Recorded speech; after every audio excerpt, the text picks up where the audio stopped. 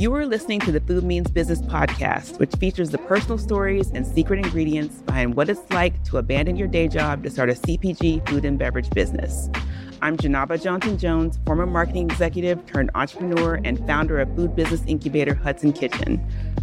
Join our community of fellow food business owners and subject matter experts to learn and laugh with us as we explore a startup world that's a little more culinary and a lot less corporate these days.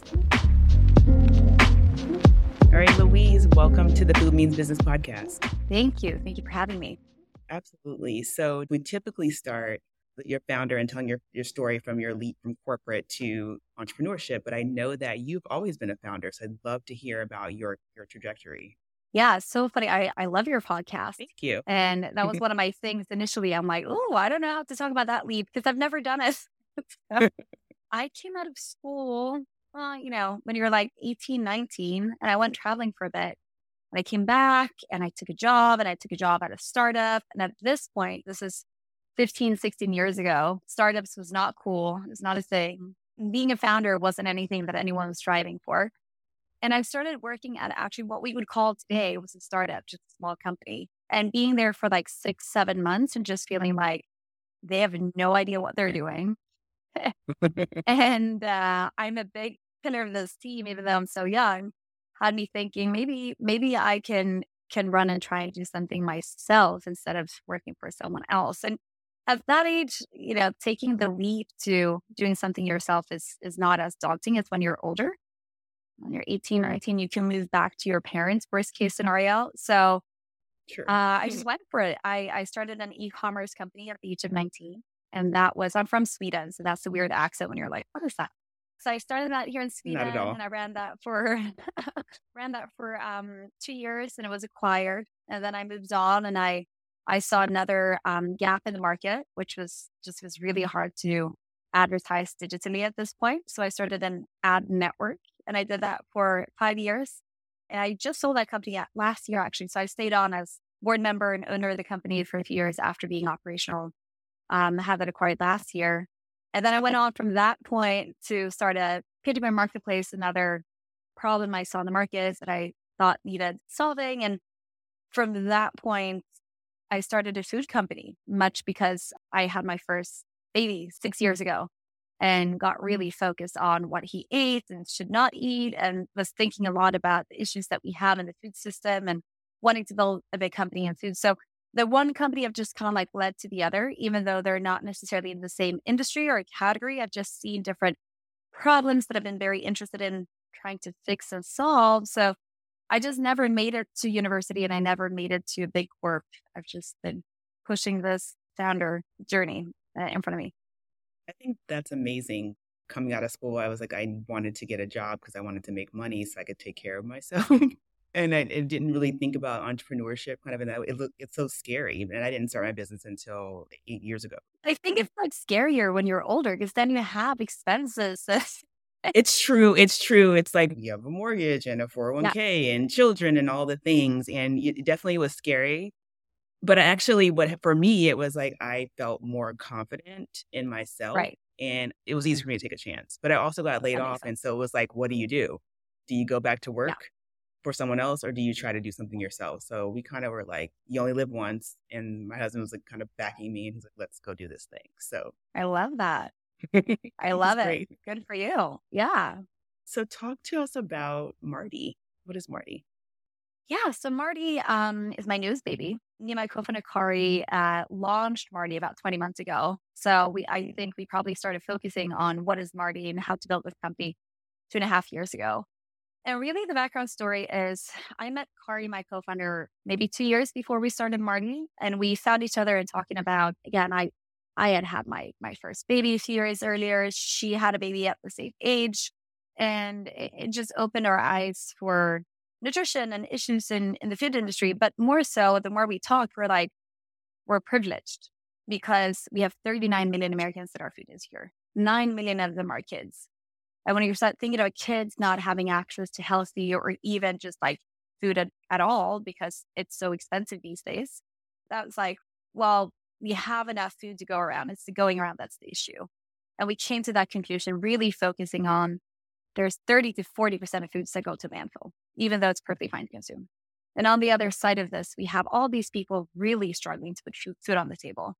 And then we have a huge gap of people that are not food insecure, but just it's expensive to buy food, right? Right. Right. So we started thinking about that, and we started thinking about, other aspects of like the next generation, sustainability being a big part of it. How do we make sure that we are part of building a sustainable future? And again, like solving food waste could be a huge, huge part of solving the future for our kids from an environmental perspective. So we set out to build Marty with just working with vendors, working with food producers, taking on any of their inventory that is, for whatever reason, not making it to the normal retail shelf. So when you think of that number, 30 to 40% of food go to landfill, even though it's perfectly fine to consume, does not mean that it's past its best before date. It doesn't mean that it's expired food, but producing food is so tricky and hard for many, many reasons. So food that have long shelf life left, still maybe a purchase order is pulled from Safeway, or it's a seasonality product where you don't really know how much to produce, or it's a new type of product with a new flavor. There's all these different things that can cause for an overflow product. And there's a lot, and unfortunately, way, way too much of it. So we get in and we buy this inventory at about usually 50% discount from normal retail store.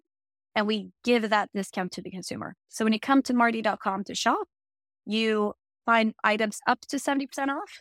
The majority of our inventory is 50% off.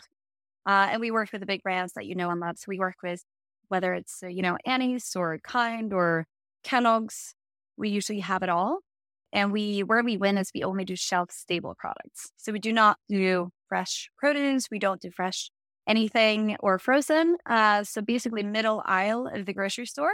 So shelf stable food, household items, health, beauty, and pets is really where we can come in and help you save money. And it's cool, when you save money with us, you help save the environment because we're pulling all that inventory into the arms of people and stuff.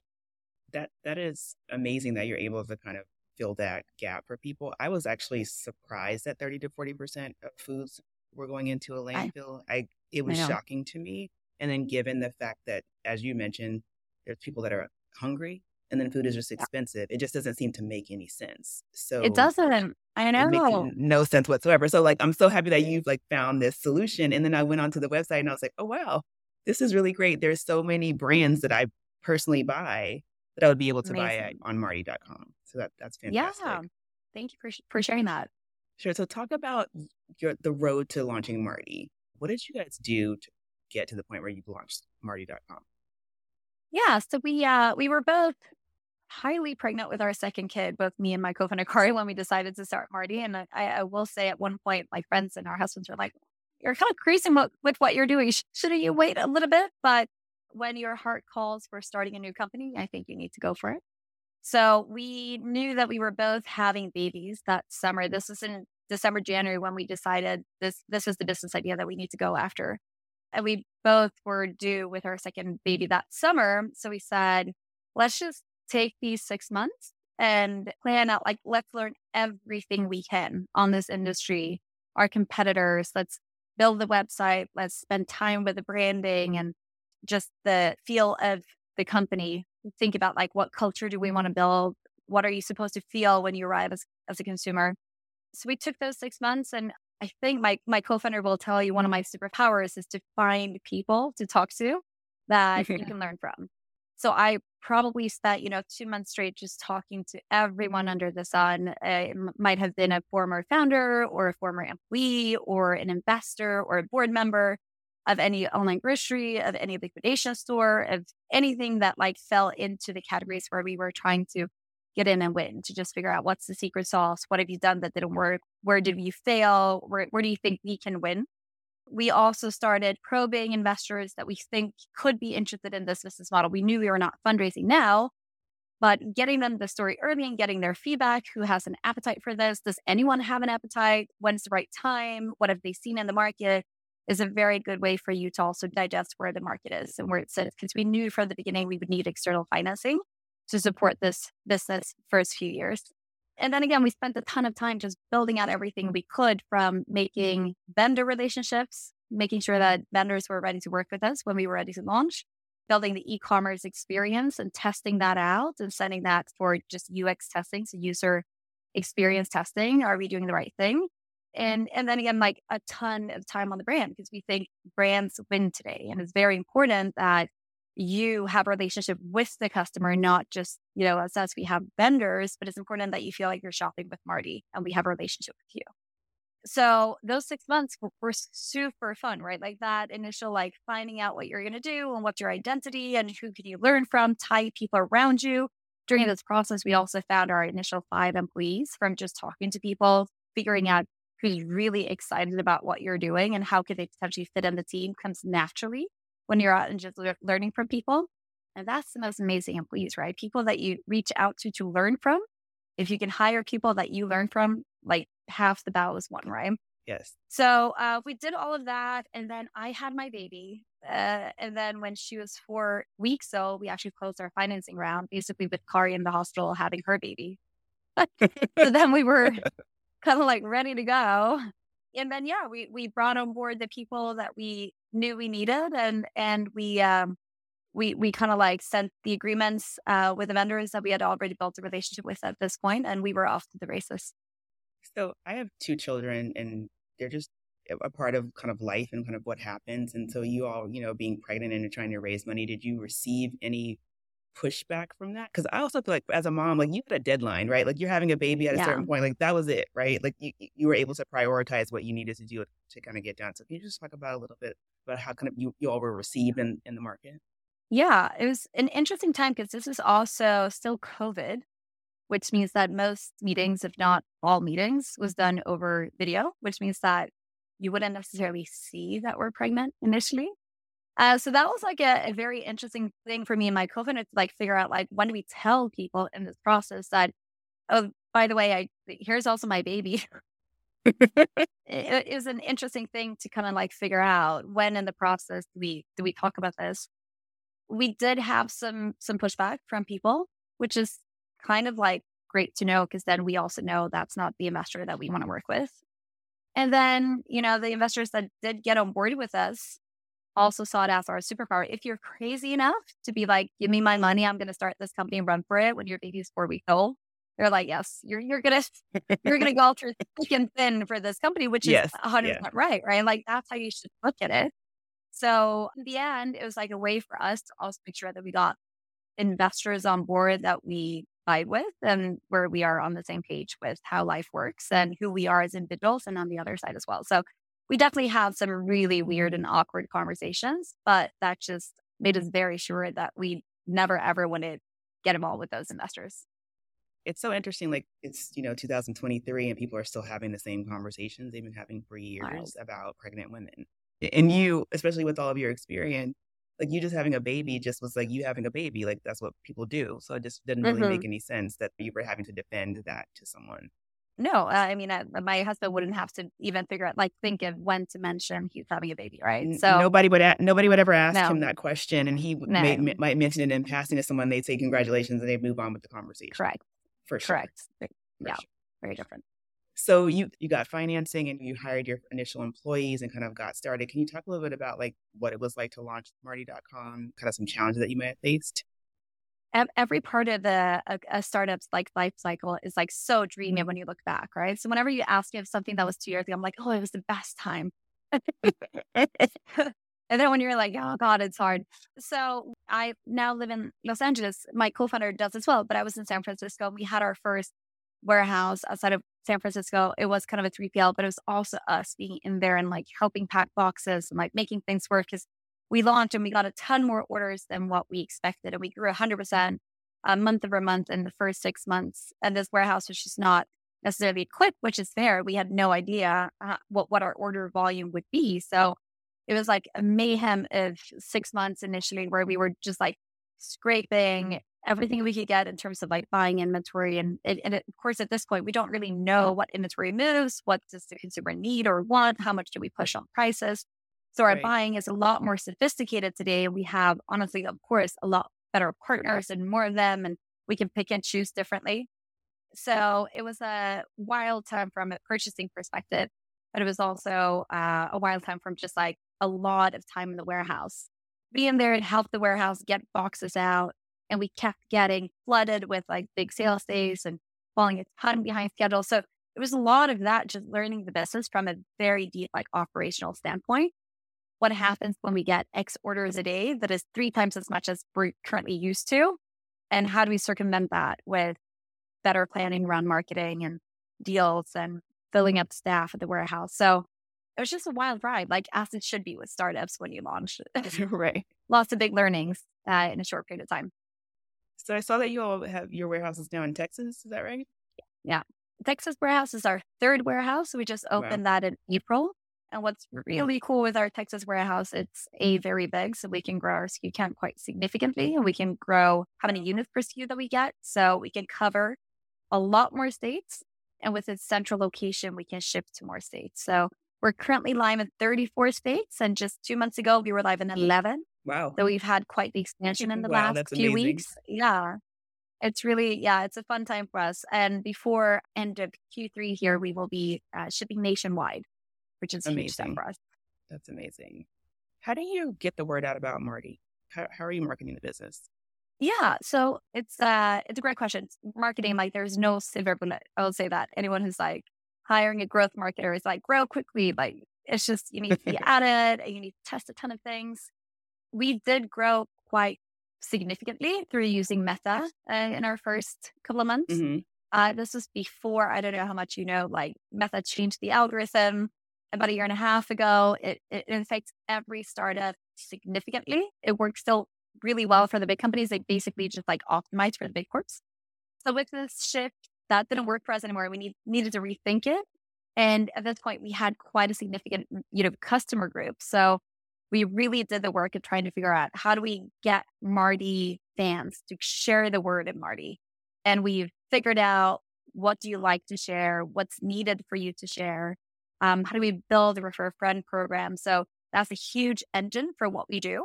And in addition to this, honestly, it's pretty cool because PR is a big piece of the puzzle for us. And of course, we live in a world where everyone talks about how expensive grocery is. Any PR piece that we're going to get is talking about how cheaply you can buy groceries with Marty.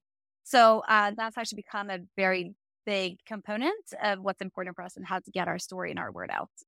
That's amazing. Oh, let me ask you this too. Why Marty? Why Marty, the name Marty for the business? Can you talk about that, Jesus please? Christ. Naming this company took us like 2 months. I swear to God, I spent more time naming Marty than my actual babies. So, no, we had this big exercise because you also gave us those 6 months and we like fully dove in. But when it came down to, it's like, listen, we need something that is like personal and fun and you can make it just something to relate to.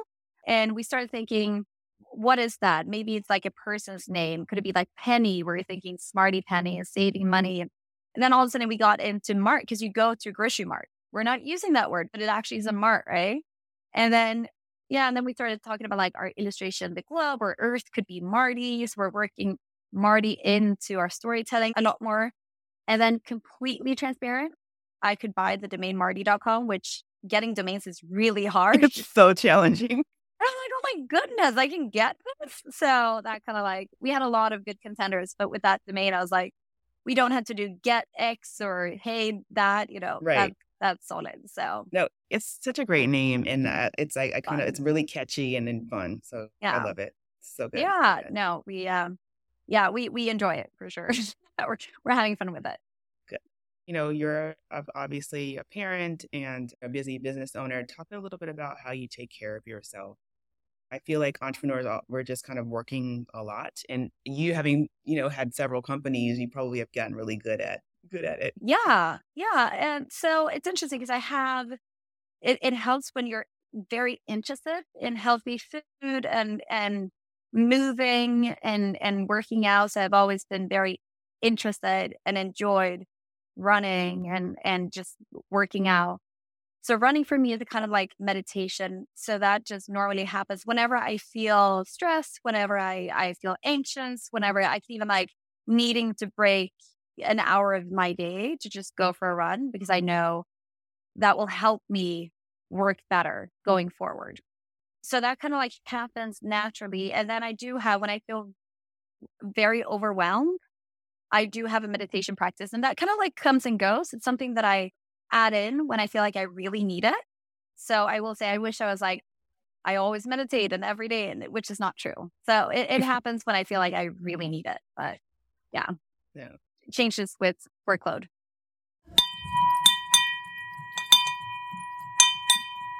So we at Hudson Kitchen have what we call money bell that we ring when we're celebrating something. It could be an employee getting their paycheck, or it could be someone bringing on a new retail partner. And I'm wondering, what are you celebrating right now? It could be personal or professional. So yeah, on a professional level, we do have a lot to celebrate. As you can hear, we just launched a bunch of new markets. And with any startup, you don't expand unless you see unit economics working. So of course, like us taking on more markets and flexing our footprint really is a sign of unit economics and starting to make sense, which for my industry is really hard.